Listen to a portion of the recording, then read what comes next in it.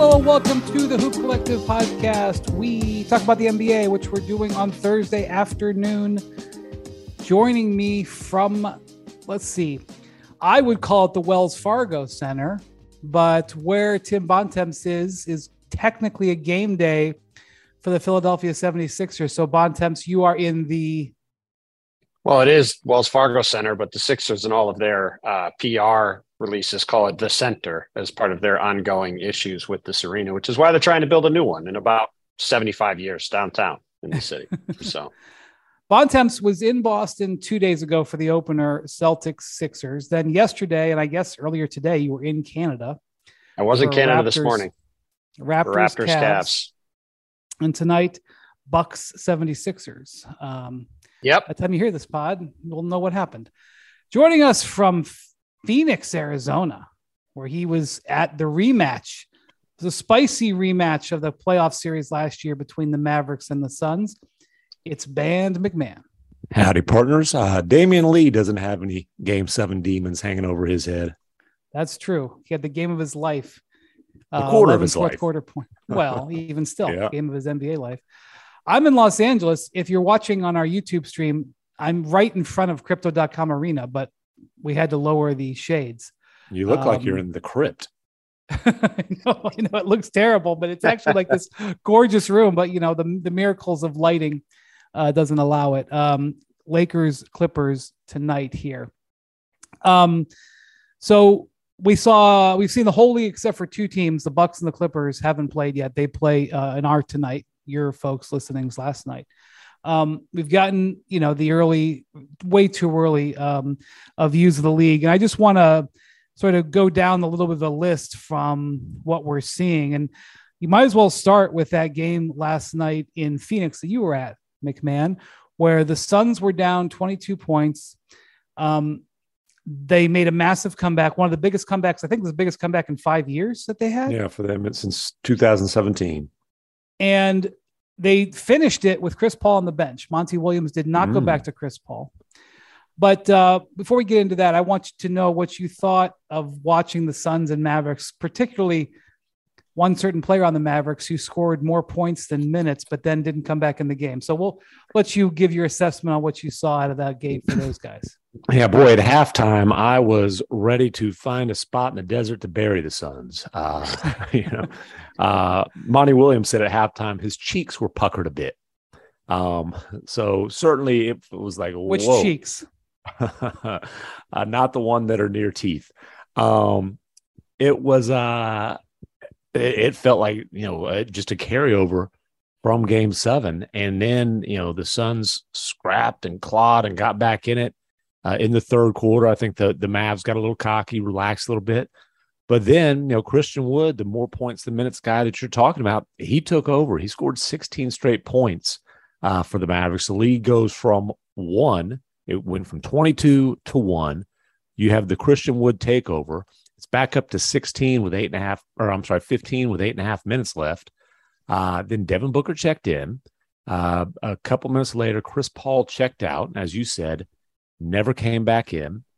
And it was just one of those things where, like, the rest of that quarter, there were two things. Like, are the Mavs really going to blow this? And then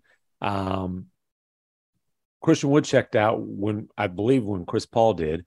And I was like, I'd said, I don't think it should be assumed that he will be closing games.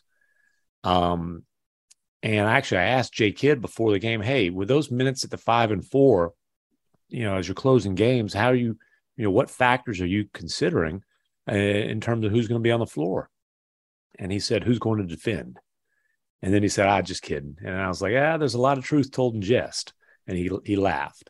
That's why I do believe that Maxi Kleber is going to be on the floor to close a lot of these games, because he gives them the best combination of defense and then floor spacing, although he didn't shoot it often or well last night. Christian Wood did come back in with a couple minutes left. They kind of went offense, defense down the stretch. He gave about as good of an answer in terms of PR as you could when I asked him after the game. Hey, down the stretch, it's 5 minutes, 4 minutes, 3 minutes. Like, what are you thinking as you're sitting over there? And he said, "I'm just happy to be on this team." He mentioned, "Boy, I got to make my free throws." And then he basically said, late in games, it's about trust. I've got to earn trust on this team. Now, there might be some folks in the Christian Wood camp who aren't quite so willing to be warm and fuzzy about the situation and think it's absolute coaching malpractice that he wasn't on the floor for 35 minutes. But again, he handled the answer well. And, the stuff I'm hearing from the Mavericks about him is all very positive. Apparently he hasn't been late yet, which if you know his history, that is a massive change. Hey, how's player X doing? Well, he hasn't been late yet.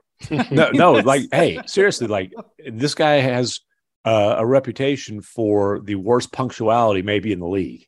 And so since I'm talking about all summer long, he hasn't been late yet. It's a major strides. And he's here's the thing. It's just, can he guard anybody? Andrew Bailey, who's a good follow on Twitter, mentioned that last night, when they were on the floor, I don't have the numbers in front of me, but when Luke and C. Wood were on the floor, the offensive rating was 120 some odd points per 100 possessions. It was 41 points and I think 16 minutes that they scored, something crazy like that. The problem is they gave up 40 during that time. So there you go. He can put it in the hole. Certainly, it looked like he was going to, play a starring role in a win. Things fell apart for him down the stretch. And he sat and watched a lot of that happen. So Bontemps, I know you were working the Cavs Raptors, which came down to the final seconds last night. You were working the locker room. You probably didn't get to watch almost any of this game, but let me just say that my takeaway, it was great resilience for the Suns, because they obviously, we've talked about, I was there early in the preseason. My just concern over their overall mood as a team, their lack of depth was on display in this game. The missing of Jay Crowder, even if Jay Crowder wasn't as good last year as he was the year before, not having Jay Crowder, it exposes this team to being a little thin. And in this game, Cam Johnson, who started and had 15 points in 25 minutes, he had leg cramps. So the only reason Damian Lee was on the floor that much really was because they were out of bodies. And you look at Devin Booker, 41 minutes, Bridges, 41 minutes. It was a good win, and Booker was great. And I'm not worried at all about not playing Chris Paul at the end of the game. First off, Monty Williams and Chris Paul have a trust level. Secondly, when you have a team making a comeback like they were, it wouldn't surprise me if Chris Paul kind of was okay with not coming back in, because they had caught lightning in a bottle, but you don't like to have to catch lightning in a bottle. So while it was a good little revenge game for the Suns, and it did show their resilience. And by the way, DeAndre Ayton looked really good in the second half. He and Booker were really good on the floor together. My big takeaway from the Suns is that they are thin. He doesn't really trust Torrey Craig to play that much.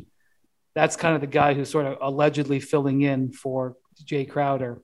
And Bontemps, they're going to have to do something with the Jay Crowder spot. They're either going to have to talk him into coming back, which seems like a long shot at this point, or they're going to have to do something, because they'll win some games, but they're not quite the same team missing that spot. Yeah, I mean, if Cam Payne and Damian Lee, no offense to Damian Lee, who obviously, like you said, had the crazy fadeaway shot at the end of the game, scored 11 points last night. If they're playing your top two guys, they're your top 2 minutes guys off the bench, that ain't getting it done when it gets down to it. What I'll say, just looking at the box score, we go back to the spring. Chris Paul had a pretty horrendous final 5 games against the Dallas Mavericks. I know he was I understand they were making a comeback. He still was 1 for 6 and had 6 points in 30 minutes. McMahon, as someone who was there, are we concerned at all about late 30s Chris Paul? And is there some concern that we're maybe starting to hit a bit of a wall here?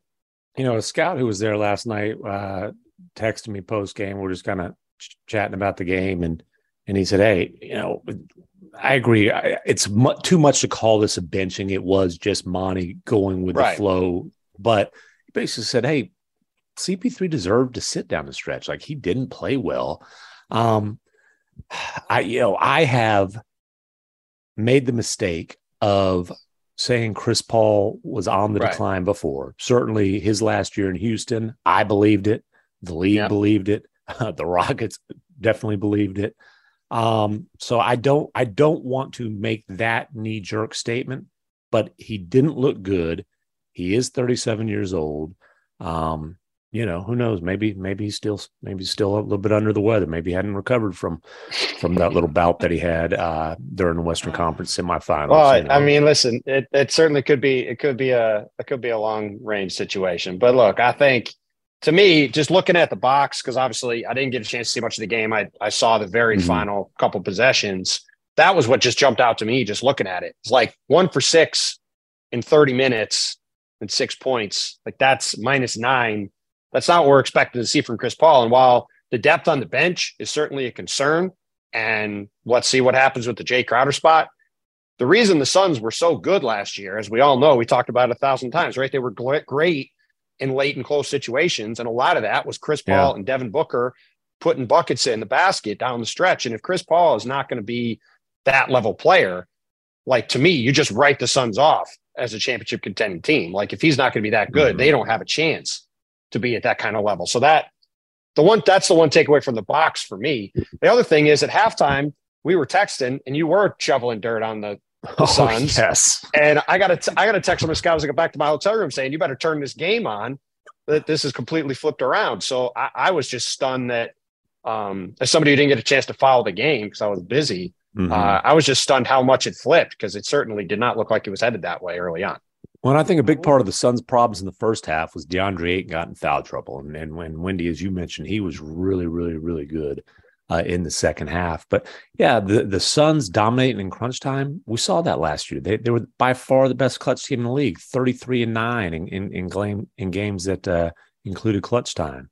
So not surprising to see them dominate down the stretch of a close game. But as you said, it's usually Chris Paul who's the one leading the way. And real quick on the depth, Landry Shamet didn't play. He was out due to an injury, so that is a little depth hit, but completely agree on the Jay Crowder situation.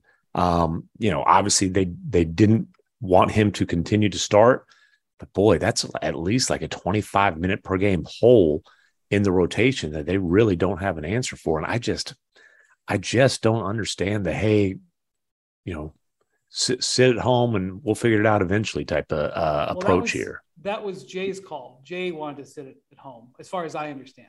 Well, and if I'm running the Phoenix Suns, I say, Jay, I'm sorry your feelings are hurt, but you're getting paid about $10 million this year, and we need you to show up and play. Well, if Jay Crowder wants to get paid, he also has got to play at some point too, I would think. At some point, you got to meet in the minds there. And as you just said, I guess Ayton was in foul trouble in the first half. But to me, looking at his line, 8 for 11 for 18 points. If I'm looking at this Suns team, to me, this has to be the year where they start getting DeAndre Ayton 15, 16 shots a game. To me, like, he's got to get. He used to take that many shots, and then Chris Paul got there. I know, but I think for this team to take a step, to potentially take a step forward, especially when we're talking about their lack of depth, I don't want him having 11 shots. I think he needs to get 15, 16 shots. I think they need to make an effort to do that. I asked Monty Williams pregame, the way I said it was, Ayton's obviously a talented young player with a lot of ambition. Where does he have potential to grow as a scorer within the structure of their team? And he essentially said, we don't really need him to grow as a scorer. Like, we've got a lot of guys who can score. And he brought up Mikal Bridges, which I thought was interesting.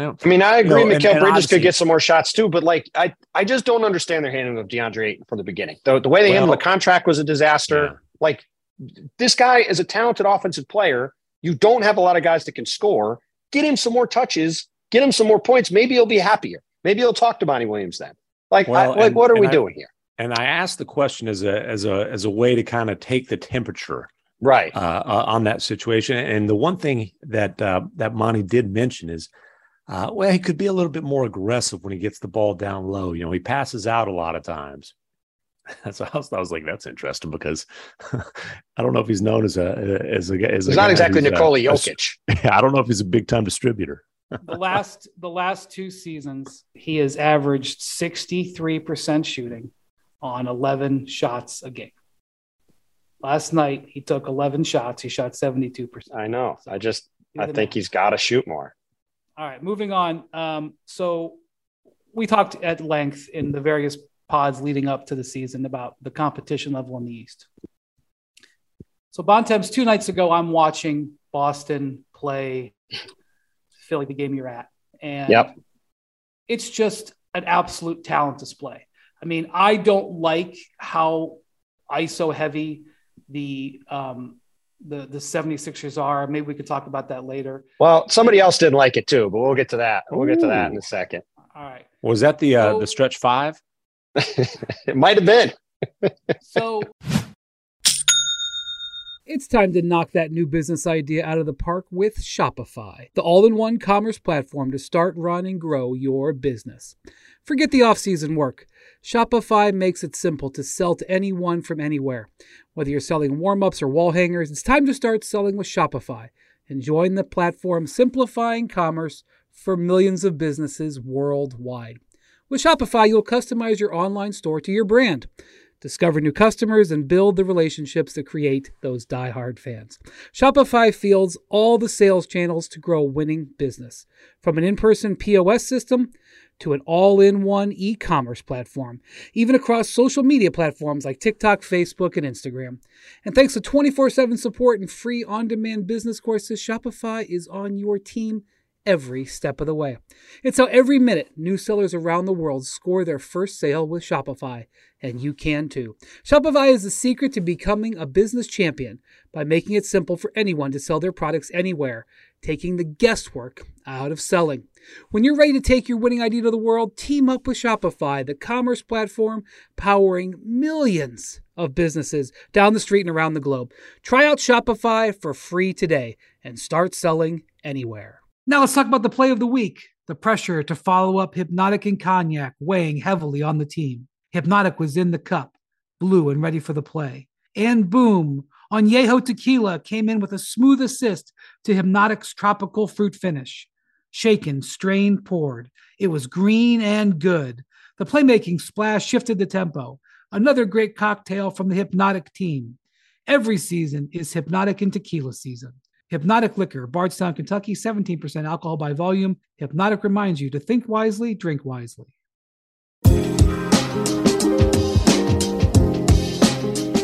So anyway, going back, when you watch those guys start the game, you're like looking at these 2 lineups, and you're like, these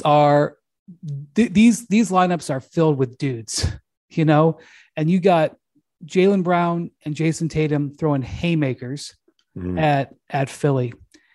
And then I go to the next night where I'm now watching the game you're at. I made Cavs Raptors a priority to watch on Wednesday night. Can't imagine why.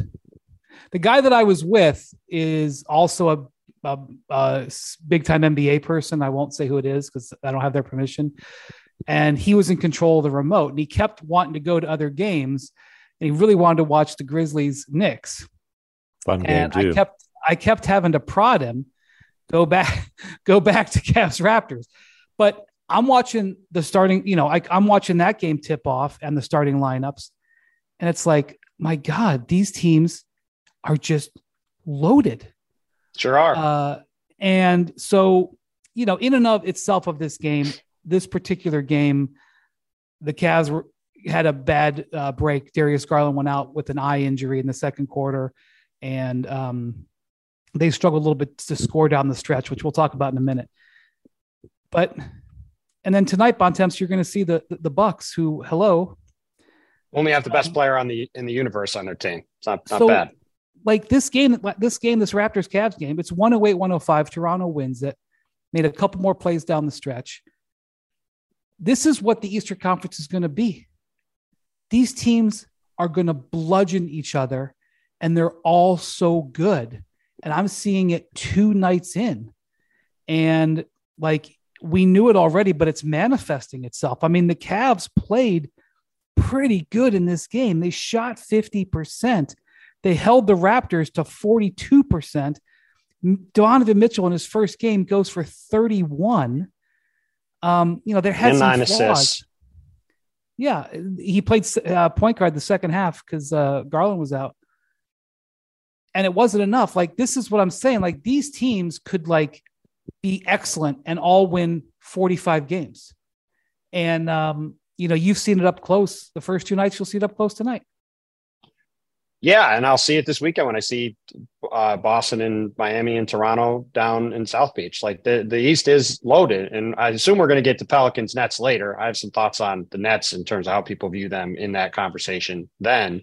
But in terms of the game last night, first, it sort of went the way I thought it would. When Darius Garland went out, the Cavs went back to what they were last year, which was when they had Darius Garland on the court, they were a very good team because he could run efficient offense. When he was not on the court, they were a dumpster fire. And that was the case again last night. It was not a great sign for Caris LeVert, who the Cavs have put in at small forward to start. That was one of the big questions in the preseason. What were they going to do next to the 2 bigs and the 2 guards? Who was going to play the third spot?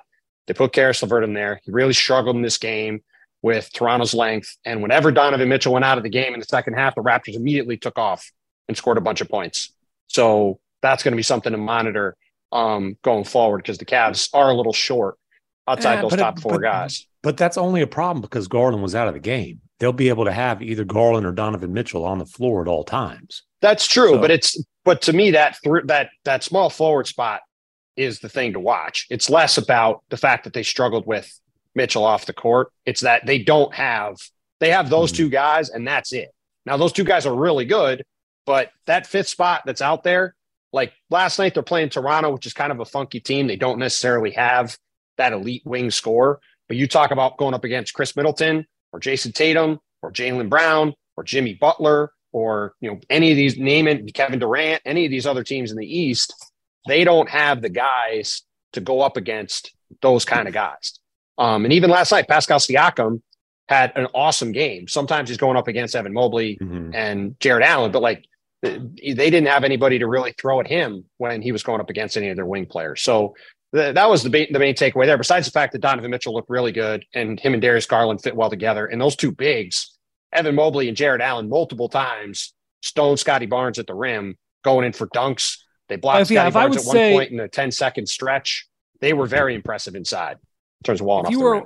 If you were a Raptors fan, the Cavs generated a ton of baskets at the rim. I mean, I don't have the stats in front of me about how many shots they got in the restricted area, but in between penetration and between throwing lobs in there to Jared Allen and setting up Evan Mobley repeatedly.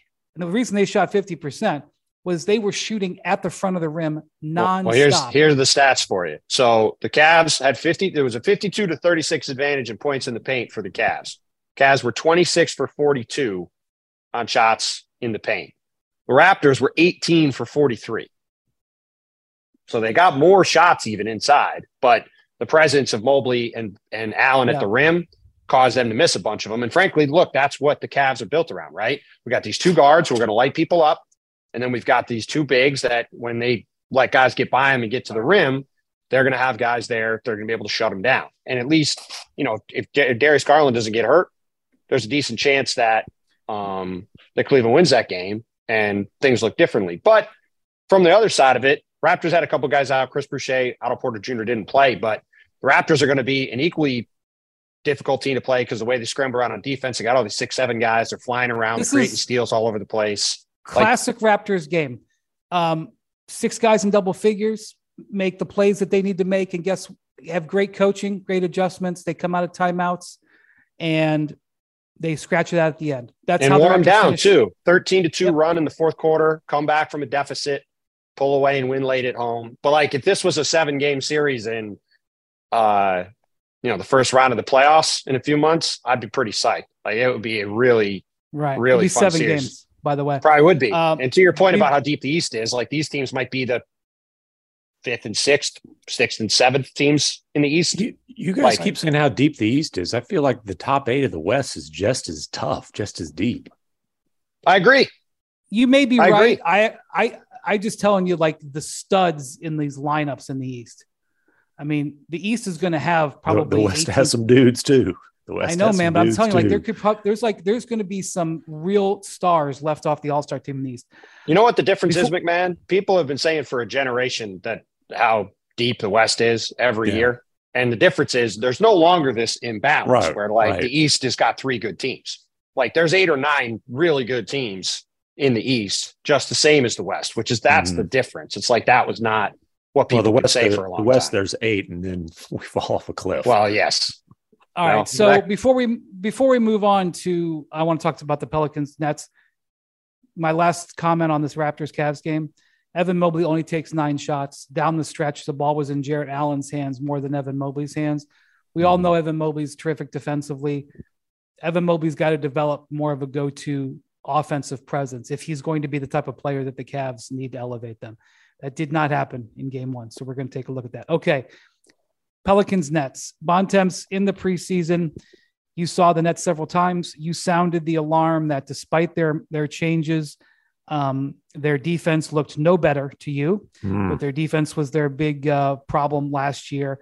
I sounded the alarm that Seth Curry was 5 months off of arthroscopic surgery and yet cleared to play. And Joe Harris had 2 surgeries on his ankle last year and is now played 1 game and now has disappeared, but no setbacks.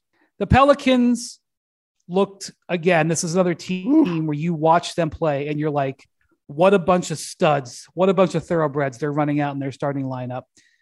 They are like, Willie Green isn't getting the I mean, I'm guilty of it too. I never talk about them. They are well coached. They are a deep team, and they're currently healthy. You know, Zion is healthy. Larry Nance is healthy. McCollum is healthy. They handle their business. They move the ball. They generate open shots. They have a great balance of shooting. They have a nice balance of veteran players. Brandon Ingram is an absolute stud. And Herb Jones, man, in this game, Herb Jones, 2 of 7 shooting, 4 rebounds, 3 assists, 6 points. You're like, all right, it sounds kind of like a weak link starter. How about plus 34? How about the one block being blocking Kevin Durant's jump shot? How about that? Yeah, he blocked Kevin Durant's jump shot from he was 7 feet from him when Durant shot. It was a 3-pointer that he was closing out to. Like that doesn't happen. He is the perfect 5th starter for them. They've got 3 guys who might combine to average 70 points per game, 70, 75 points per game. I mean, Brandon Ingram, like this dude, you know, we talk about him as, you know, he might be, you know, he's in that all-star conversation. Dude, he might be ascending to, we might be talking about him completely differently by the time the all-star voting comes around. If CJ McCollum's your 3rd offensive option, you're loaded. And we talked about Zion. Zion looks, I mean, just physically, the way he's moving, the way he looks great. I'm telling you, Pelicans are going to be fun this year. Now, hold on. I got some things to say. Now, I agree the Pelicans are going to be fun. I had a lot of people texting me last night saying, oh, man, here come the Pelicans. They're going to be awesome. I'm not saying fart all over the Nets. Listen, I'm not saying the Pelicans aren't going to be really good. I'm not saying they aren't going to be really fun. They might be really good. Now, I have some real questions about their ability to guard people outside of Herb Jones. Let's see what they look like when they're playing some of these other Herb Jones guards 1 through 5 simultaneously. Well, simultaneously. He might have to sometimes with the team they have. But we got to talk about this Nets team. This Nets team has no size. You go up against Jonas Valanciunas and Zion Williamson, 2 big dudes. What happened? Those guys combined for 22 rebounds. They combined for 9 offensive rebounds. They completely pummel them inside. The Nets have no perimeter defense. CJ goes off. Brandon Ingram goes off. This team has no athleticism defensively outside of Ben Simmons. And you could argue maybe Royce O'Neal, I should say, not Royce Young, our former colleague. Terrible defender. No size. No size for Royce either. Nick Claxton and Day'Ron Sharpe only bigs on the roster. If you look Day'Ron at these other Sharp's teams, like 6'8.5". right, and Nick Claxton weighs as much as me. If you look at these other teams in the East, Cleveland, Atlanta, Toronto, Miami, the 3 teams at the top that we've talked about a ton, I just think all these teams are flat out better than this Nets team. Well, I just don't. And here's something else. One more thing before you go, McMahon. Without Curry and Harris, they were 21st in the preseason in 3-point shooting. Preseason, okay? Guess what? Last night, 10 of 33. Not only do they have weak defense, they don't even have shooting right now. No. Kyrie went 0 of 6, but he has proclaimed that he's going to be MVP this season. So I just, sit back, let Kyrie work. He's going to be the MVP. Campaign got off to a little tough start last night with that 6 of 19 performance. But yeah, Ben Simmons, I've allowed his preseason work to get me back to being optimistic about him. He had 4 points, 5 rebounds, 5 assists, and 6 fouls last night. Never good when you have more fouls and points, rebounds, and assists. After fouling out of their last preseason game in like 13 minutes. Yeah. Out in 23 minutes. That's listen, the Nets have some high-end talent, but I look at this team. It reminds me a lot of the conversation we've had for the past year or two about the Lakers, where they've got a couple high-end players and the rest of the roster is a combination of not very good and doesn't make sense. And this team in general just reminds me a lot of the Dwight Kobe Laker team that people kept proclaiming was going to be good and ultimately was not. And it's just, unless they make a trade, obviously getting Joe Harris and Seth Curry back will help. But you can't look at this team and tell me that there's a logical way they're going to have a decent defense.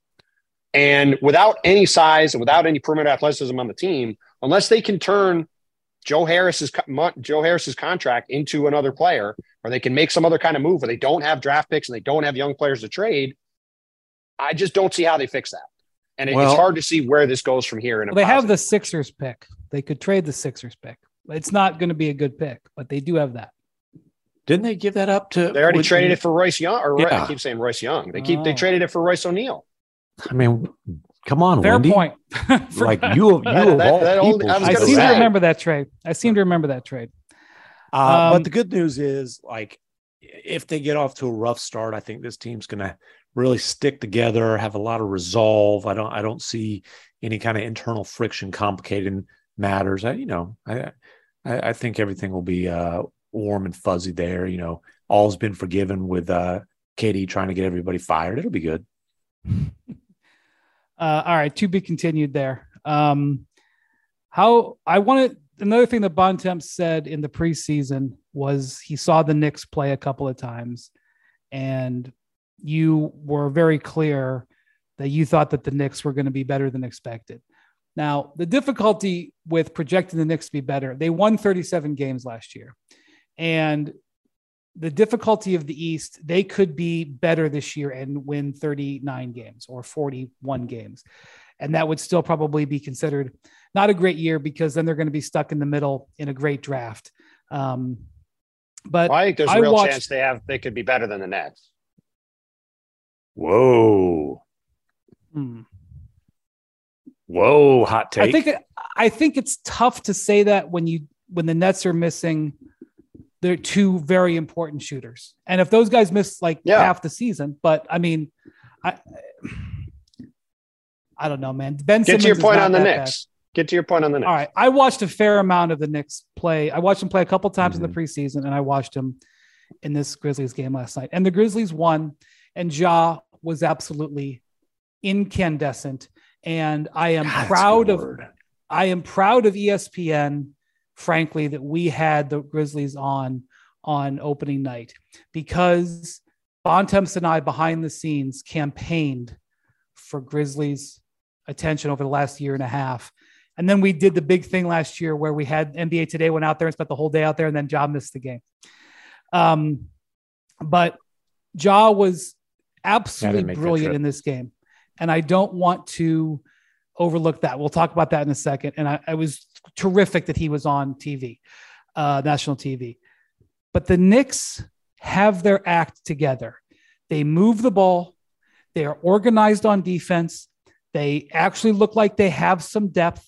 I have personally never seen Cam Reddish play this well in the NBA as he played in this game. Mm-hmm. Well, and when they have Quentin Grimes, Cam Reddish won't be playing, so that won't be an issue. Well, maybe they should reevaluate that. I know he played well yesterday. I don't anticipate he'll be playing.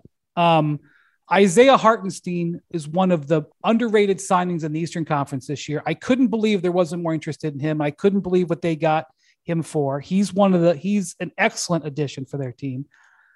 I am in this game, by the way, RJ Barrett was terrible. And Jalen Brunson did not have a very good game. And yet the Knicks. Jalen Brunson didn't shoot the ball well. He did a lot of things well. Fair including drawing a charge that essentially forced overtime. Oh my God. The guts. First off, it was a tremendous play design by Taylor Jenkins to set the play up. And then incredible play by Jalen. It might have been a block, by the way. Might have been a block, but it was a lot of guts. What a moment that would have been if the Knicks pull off the win, because, Tibbs, long lost son who returned to him, drew a charge to forced overtime, and then made the pass, drove and kicked it out to Reddish in the corner for the three that had tied it up. Now, why with seconds left was Santi Aldama trying to take away the layup when they were up 3? I don't know. The Hartenstein thing's interesting. He played 40 minutes. It was an overtime game. He played 40 minutes off the bench. Mitch Robinson played 13. That's it. Let's keep an eye on that. They gave Mitch Robinson a really nice contract to be a 13-minute per game guy. Well, Tibbs talked him up a bunch in the preseason, and he did have 5 fouls. I didn't. Obviously, this is a game I didn't get a chance to see hardly any of either because I was doing this other game. But I mean, look, the reason I was high on the Knicks compared to what I think overall expectations were for him was you look at their team, they've got 10 quality players.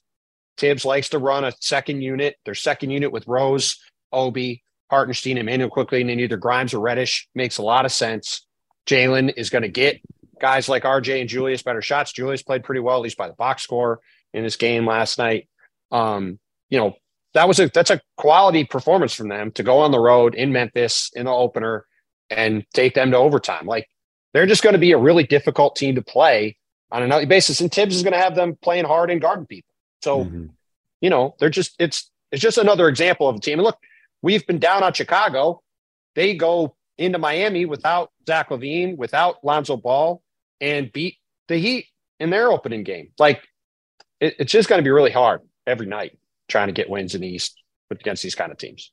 I'm just saying, if you're a Knicks fan, you might have something this year. As for the you Grizzlies, might have a first round exit. Well, what do you want me to say? As for the Grizzlies, Ja at both ends. Ja made like 3 or 4 plays in overtime at both ends that were just spectacular. You mentioned Santi Aldama, McMahon. So this is possibly the Grizzlies' most recent draft and development find. He is playing big minutes because Jaren Jackson is out recovering from surgery. He had 18 and 11 as a starter last night. I know he got quite a bit of minutes in the preseason. He was the 30th pick in last year's draft. 7-footer from Spain. And I mean, the Grizzlies started 2 guys taken 30th in the draft last night. Now Bain, 2 guys taken 30th and undrafted John Conchar because Dylan Brooks missed the game with a sore thigh. And all guys who they really like. I mean, they love Bain. Conchar's a good player. Yeah, Bain really struggled shooting the ball last night, but they feel like he is going to be right in the middle of the conversation about all-star guards in the Western Conference. Conchar, they gave a contract extension this year. I will say this. There was one time where Ja threw a lob in the half court to Conchar, who is deceptively athletic. But it That's what they used to say about you, right, McMahon? Nobody ever called me athletic, and not even deceptively. It did violate an unwritten rule of never throw a lob to a white wing in the half court. Well, I loved watching this game, and the Grizzlies are nowhere near a hole, and they got the win. That was all that matters. But if you're a Knicks fan, you had to take something away from that. Before we go, I wanted to talk about one more game, and that was the Bulls going into Miami and beating the Heat. Now, we have sounded the alarm about our concern about the Bulls throughout the preseason. Not only because we're worried about their roster, but we're worried about their relative standing in the Eastern Conference, that they could be a team that has gone all in with their trades for DeRozan and their trade for Vucevic. And, you know, what they've signed Zach LaVine to. Zach LaVine started the season on the shelf because his knee is still not right. That is worrisome. Lonzo Ball is obviously out indefinitely.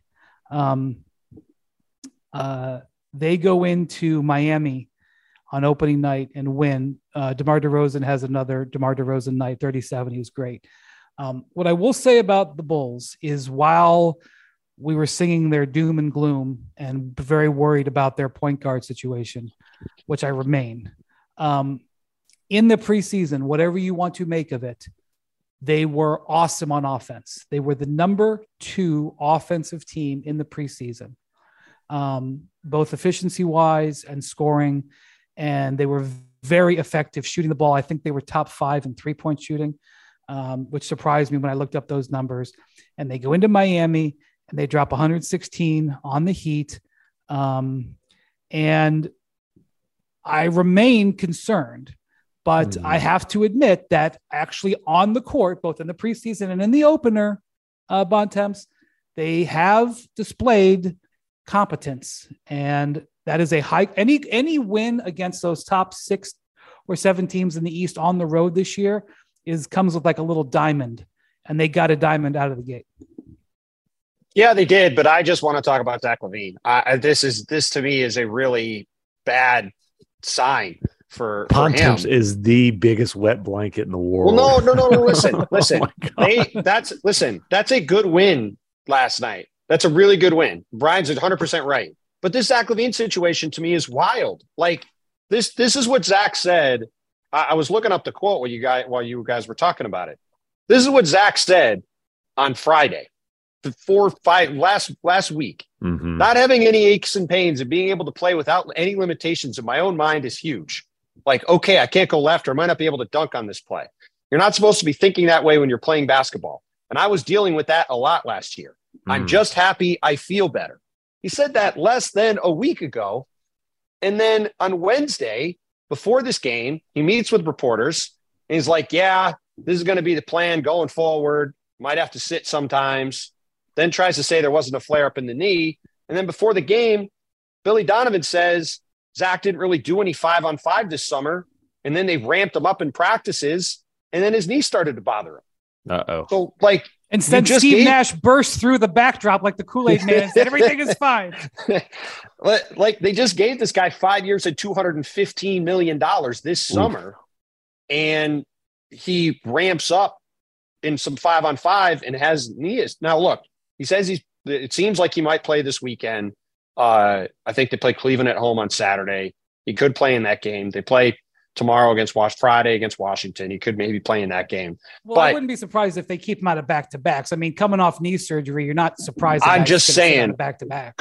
I'm obviously last night was a great win. They played really well. Nick Vucevic outplayed Bam Adebayo. Bam's postseason struggles at least carried over to the first game. Interested to see what he looks like against Boston and Toronto this weekend. But just the way the Zach situation is playing out, especially in light of what's happened with Lonzo Ball, it's just something to monitor. Because if the Bulls can get all their guys on the court, you know, Alex Caruso, Lonzo Ball, you know, Zach, DeMar, like you go back to the first half of last season, they did look like a really good team. And since January, they've never had all those guys available again. So those quotes yesterday were just wild reading through them. I just was like, what, you know, like this is Robert Williams was supposed to come back from surgery, come back without off-season surgery. He's just going to rest. He's going to be ready to go. And then the week before the season, well, he's got knee surgery. He's out for he's out, not going to do basketball activities for 8 to 12 weeks. I'm not saying we're headed that way with Zach LaVine, but hearing the coach say he didn't do anything in the offseason, he ramps up to lead up to the start of the season, and then he has pain in the knee. It's just not a great sign. Well, as long as we bring up Chris Paul being a little bit worried about him, Kyle Lowry was just banged up and off his game all last season. Again, it's one game out of 82, but Lowry was poor in this one. They played him 35 minutes. Got some feedback that didn't look great last night from people watching that game. Yeah. 1 of 7, 0 of 5 on 3. The thing about the Heat in this game, they actually, the Heat have high variance 3-point shooters. They have, Hero and Strus and Duncan Robinson are going to jack threes, and some nights when they make them, like the Heat are going to look unstoppable. They made him in this game. Strus 5 of 7, Hero 4 of 8. Duncan Robinson made 1 of 3. It's not good when you're at home and you get 10 3-pointers from those dudes on 18. They're 10 of 18 on threes, and you lose. A little bit. Bam Adebayo was outscored and out rebounded by Nick Vucevic, who was plus 16 in this game, and Bam was minus 15. If Bam Adebayo is going to be getting outplayed by Nick Vucevic, the Heat are going to be in some trouble. That cannot be how that's going to go. Well, we're going to keep an eye on those Bulls too. So, all right. Well, thanks for listening. Hold on. We're not even going to touch on the Lakers. I know they're playing tonight. Come on, Why dude. I'm worried about it. LeBron basically, what do you call it? The truth. You did an entire TV segment about LeBron's antics. And we also didn't talk about. That wasn't even the most interesting post-game press conference was Russ saying that his hammy acted up because he's not used to coming off the bench. Remember, his back tightened up last year because he isn't used to sitting so much in the fourth quarter like he did. I was going to say, if he sits early in the game, it's his hamstring. Late in the game, it's his back. I'm just wondering, how in the hell has Russell Westbrook survived so many halftimes in his NBA career? What is he like? Just jumping in a vat of icy hot during halftime or running on a treadmill? What in the hell kind of passive aggressive ridiculous crap is this? And then what happened? I'm so happy. Darvin Ham yielded. Yielded. I'm so happy. McMahon was so ready. He had this rant. He planned it out. He thought it through. It's beautiful. He was ready. And by the way, my other favorite thing that's happening with the Lakers, Pat Beverly, shoot from the hip, Pat Beverly. His podcast has become the Russell Westbrook propaganda machine. What in the hell is going on here? But LeBron, I have a message for Bev. I could tell you what's going on there. That's Pat Beverly rejoicing in the fact that he's seen as more important to the Lakers than Russell Westbrook. That's what that is. And he gets to put his arm around Russ and be 100%. Oh, it's okay, Russ. It's okay, Russ. It'll be okay. I'm just going to be the essential guy here, and you can be the guy that. But no, the big guy that people don't want to play. Yeah, I actually have a message for Bev if he's listening this late in the pod. I'm at our ESPN LA studios. You may remember that Bev did a couple of days of work for ESPN last year. Oh, I remember. I was on with him. He left a gorgeous Dolce & Gabbana suit here that is just spectacular. You should wear it on TV today, Brian. I do not believe it will fit me, only because the arms are too long. But Russ, you're across the street. You just come over and get it. It's gorgeous. Pat. It's got to be Russ. Oh man, Pat, Bev. Yeah, Russ has not. It's got to be any work for ESPN. It's got to be at least a $7,000 suit. All right. Last year, you remember we had a rule about the Lakers where we stopped talking about them, and I'm a little bit worried we're headed there. No, again. They have to at least be eliminated from the playoffs. So we can't do that until right after. We're not going to Christmas. talk them. We're not going to talk about them every pod. But the first game of the season. The hell we ain't. For the ones who get it done, Grainger offers high-quality supplies and solutions for every industry, as well as access to product specialists who have the knowledge and experience to answer your toughest questions. Plus, their commitment to being your safety partner can help you keep your facilities safe and your people safer. Call or click Grainger.com or just stop by.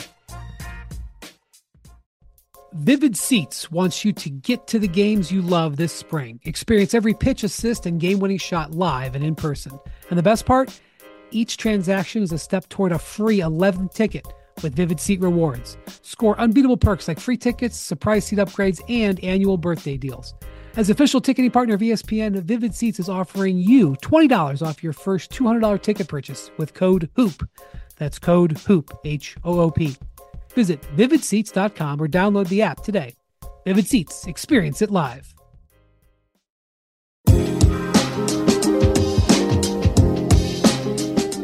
No, well, listen. I mean, hopefully we're not going to talk about him every pod. But the first game of the season, McMahon's point, you got Russ saying he got hurt because he came off the bench after he said he got hurt because he was sitting on the bench last year. And by the way, it was a day-to-day thing that hamstring loosened up just as soon as they put him back. Magically appeared when he was going to start and play 30 minutes. Usually hamstrings are something you take risks with. If it's sore, you run right back out there. Yeah, no, you just get back out there. By the way, I did look up all of the times in Russell Westbrook's career that he had a hamstring injury, because, some players are prone to hamstring injuries and, they do it once and then they do it 3-4 times in their career. So I have a list here of all of the times Russell Westbrook has missed a game with a hamstring injury. I'm prepared to read them.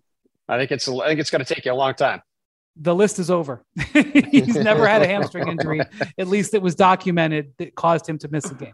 But listen, if they just had some shooting, if they had a 3-and-D guy like Kentavious Caldwell Pope, or if they, a forward who could stretch the floor a little bit like a Kyle Kuzma, it's just so hard to find shooting. Like if they just had some guys who could shoot the ball, LeBron would have more space to work and everything would fit much better.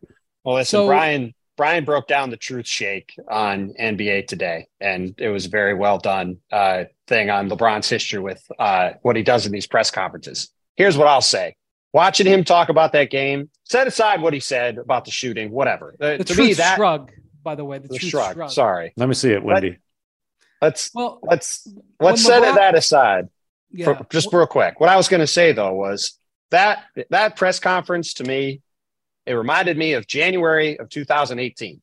Now, you guys probably remember January 2018. That was when LeBron decided to go on a month hiatus in the season, a playing strike, if you will, to try to get the Cleveland Cavaliers to make trades to improve the roster because he didn't like what he had around him.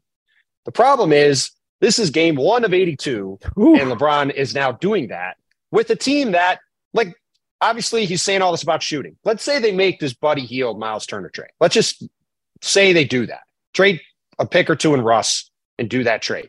Man, do we better keep the ball boys away from Miles Turner. Well, that's wild. But Miles Turner, for those that don't know, Miles Turner sprained his ankle stepping on a ball boy's foot before their opener. Didn't play. But does anybody think Buddy Hield and Miles Turner are going to make this team a championship level team? I certainly don't. No, but that's their only hope of getting out of the play. Or I shouldn't say only hope. I think they would have a chance of maybe getting out of the play-in. Right. This team right now looks like they will, if they end up, let's just say they play the Pelicans in the play-in, which is, potentially a realistic scenario.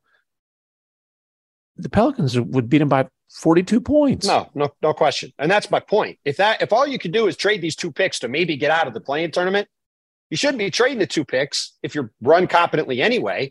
So now we're looking at a scenario where the Lakers are going into the season. You got LeBron basically campaigning to change the roster on day 1.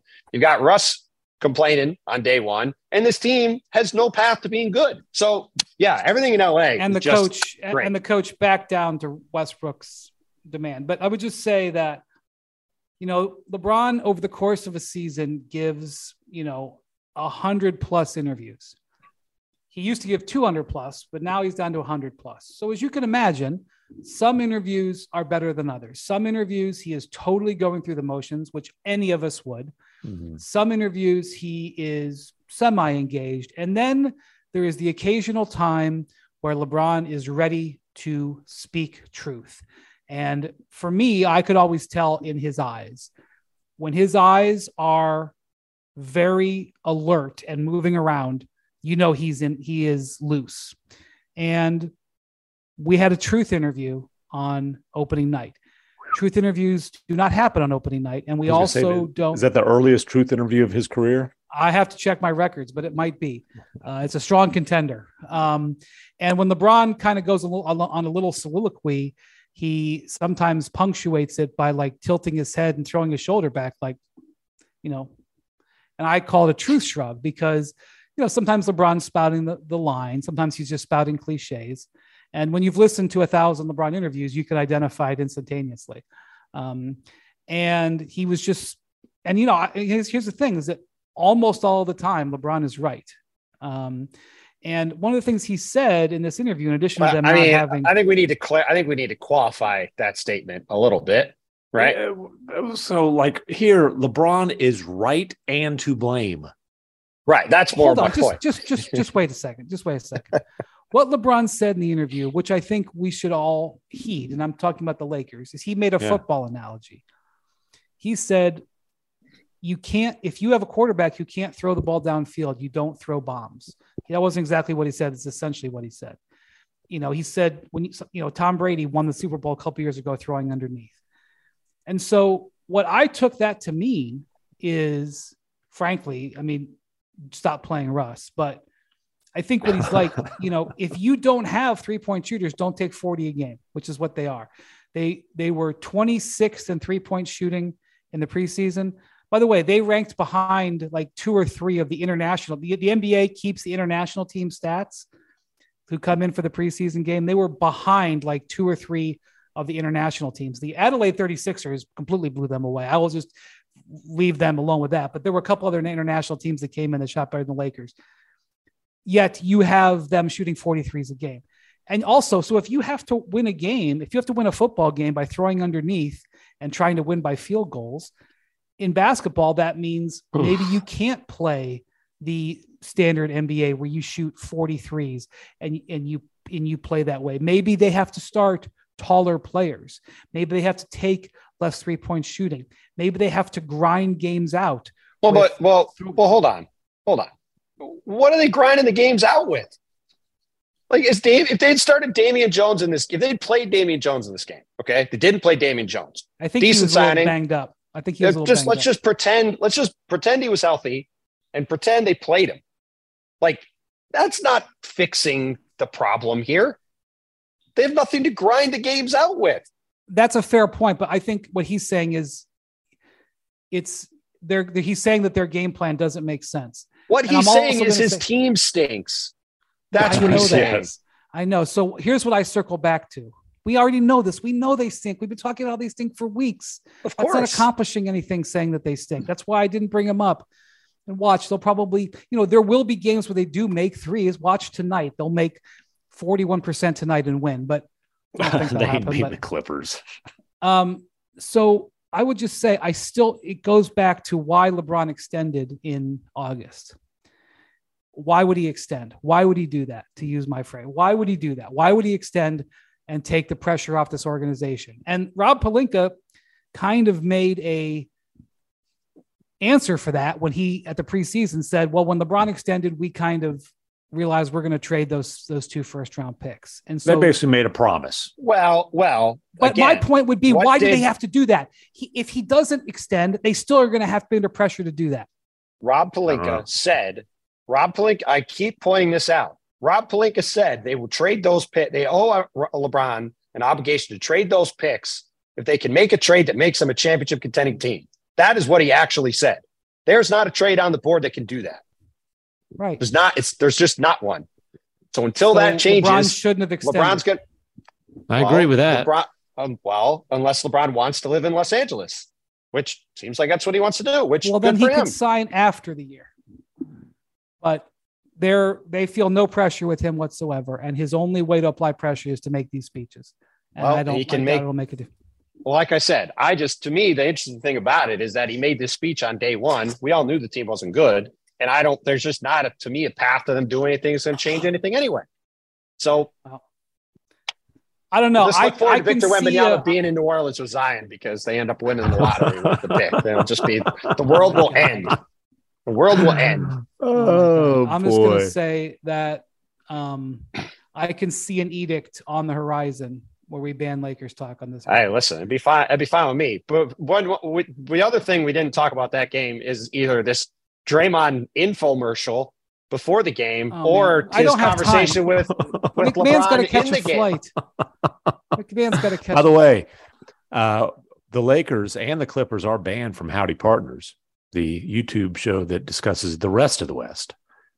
Oh my gosh! Of course, thank God we got that promo in. Thank God. There you go. We can there you end the go. pod. I got one more promo. That's because Ohm and Dave, what is it called? This is OD. They have a all LA YouTube show of their own. I'm Wendy. Like you've spawned all these little, like we're just little spinoffs of you, man. I've spawned all right. The Hoop Collective. We stay together in the collective. We stay together like the Nets and the Lakers, baby. I think we can agree that Draymond Green is not a victim, regardless of how he's made out to. Here's all we got to say about. By the way, here's all we got to say about that infomercial. He says in the infomercial he didn't really watch the video. He said when he did the interview after his first interview a couple of weeks ago, whatever it was, that he watched it like 15 times. So which was it? Draymond? Also, hey, he's not mad about the money, but what does he do? He shows up to the freaking season opener wearing a money suit, like a bright green suit that's supposed to look like money. Come on, man. Like Draymond, relax, dude. It was beautifully shot. He is doing gorgeous. too much. It looked like one of those interviews that they would do on Hard Knocks. I'm sure the Warriors his were lighting's a hell of a lot better too. than yours right now. That's for sure. That's true. I agree. I'm sure the Warriors are just thrilled at going into their ring night. That was what was being done on the broadcast. I'm sure they were thrilled about it. All right. Thank you for listening to the Hoop Collective podcast. McMahon, have a safe trip. Bontemps, we'll talk to you next week after you've been in Miami. Thanks for hanging with us. Next week, we're going to go to twice a week. We will have first podcast on Tuesday, and then these jokers will be back on Friday. God knows what will happen. I was saying Wee's doing a lot of work in that one. Thank you to our producers, Jackson and Bruce. Have a good weekend. Adios, amigos.